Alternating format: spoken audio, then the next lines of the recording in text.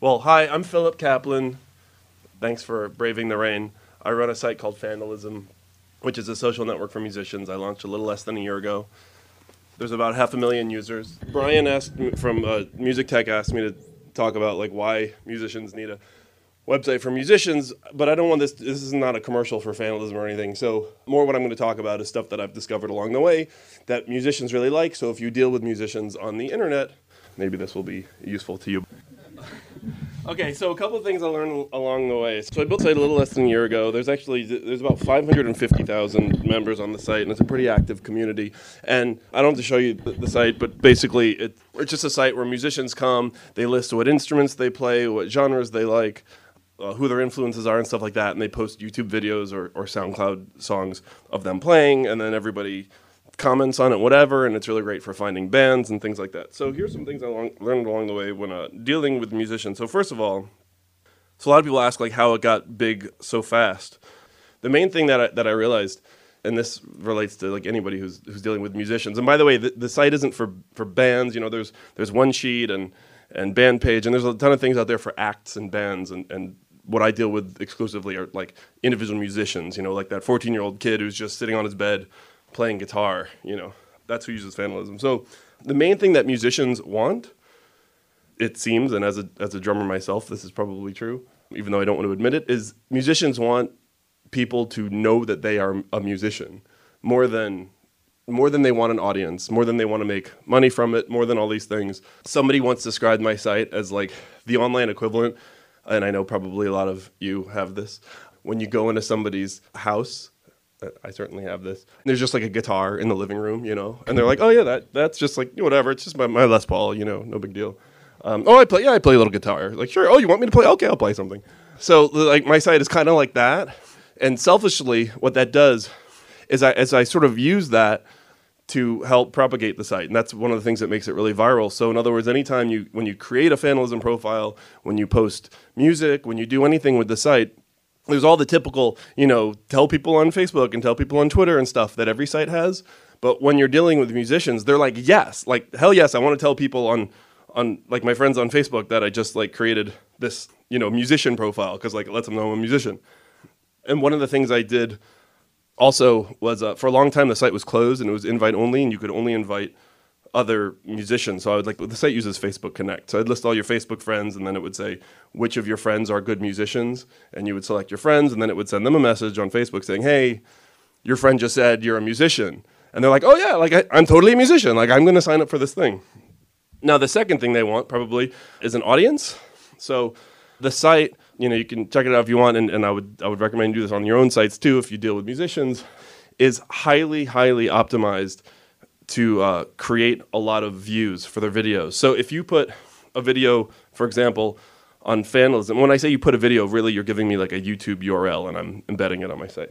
But if you put a video on Fandalism versus a video on YouTube, typically you'll get a lot more views on Fandalism. And the site is highly optimized to create views. So for example, you know, on YouTube, when you see a video, a thumbnail of a video you want to watch, you click that, it brings you to a new page that's like, okay, here's the video and all the comments. On my site, there's sort of like a modal, like a little pop-up thing, sort of like how Facebook, like when you click a picture on Facebook or whatever, it doesn't bring you to a whole new page. It's just super quick. That way, there's a very small investment from the user's point of view to just cycle. I mean, you could just like see one video and then there's left and right buttons and just say next, next, next, next. The point is that the site is like super duper optimized toward creating views. So when people use Fandalism, they get a lot of views and I make sure to tell everybody obviously how many views they're getting and so on and so forth. Let's see. Another thing that a lot of music sites do, and this is not just sites that deal with individual musicians like I do, but sites that deal with bands and all this, you know, the sort of, no offense if there's like the TuneCores and the all, you know, CD Babies and all those guys. Full disclosure, I have a competing thing with them. But the thing that I don't like that a lot of sites and fan sites and I mean, sites where you can create band profiles and all that stuff. Most of these sites, it seems to me, make promises that they can't keep. So a lot of them, you sort of read it into it, and it's like, we're going to get you fans. They're telling their potential users, we're going to get you fans. We're going to make you money. We're going to make you famous. We're going to get you gigs. We're going to get you like spot, like endorsement deals, all this stuff. all that stuff might happen and does happen on Vandalism, but at no point do I ever promise any of that stuff because, like, most likely it's not going to happen. And I think, in general, musicians are sort of counterculture people to begin with. And so then when you have like a corporation, which essentially I am and all these other sites are, promising all these things to you and not delivering, the musician loses a lot of trust. So my deal and what I do recommend to other people who are dealing with musicians is don't write any checks that your ass can't cash.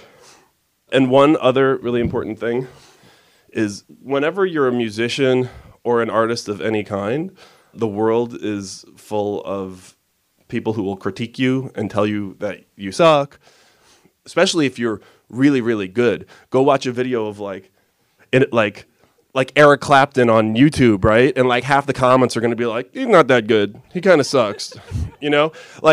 Like the better you are, like the in many ways the meaner people are, particularly on YouTube, but everywhere, every review, whatever. So one of the things I purposely did when I set out to build Vandalism was try to make it a really positive place, and something that I suggest that you do if you're dealing with musicians is just like give them a place where like people won't be telling them that they suck, or they don't have to be like kind of embarrassed at that little like fuck up, when whatever they were playing.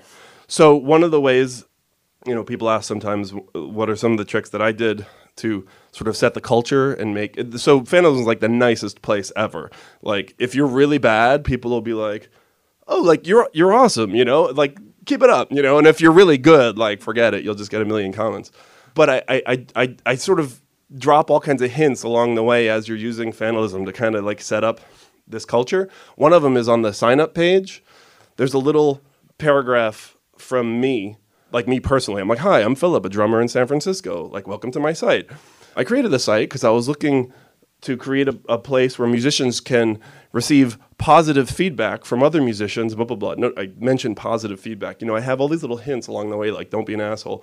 So there's a ton of comments, and I know if you haven't seen the site, it's weird that I'm talking about a thing that doesn't exist, but I'm more talking just like general, any site that deals with musicians. Like where I have users post comments, it doesn't just say like YouTube or any other site might just say like, or any blog would say, write your comment here, comments go down here, and then there's a box and you can write your comments.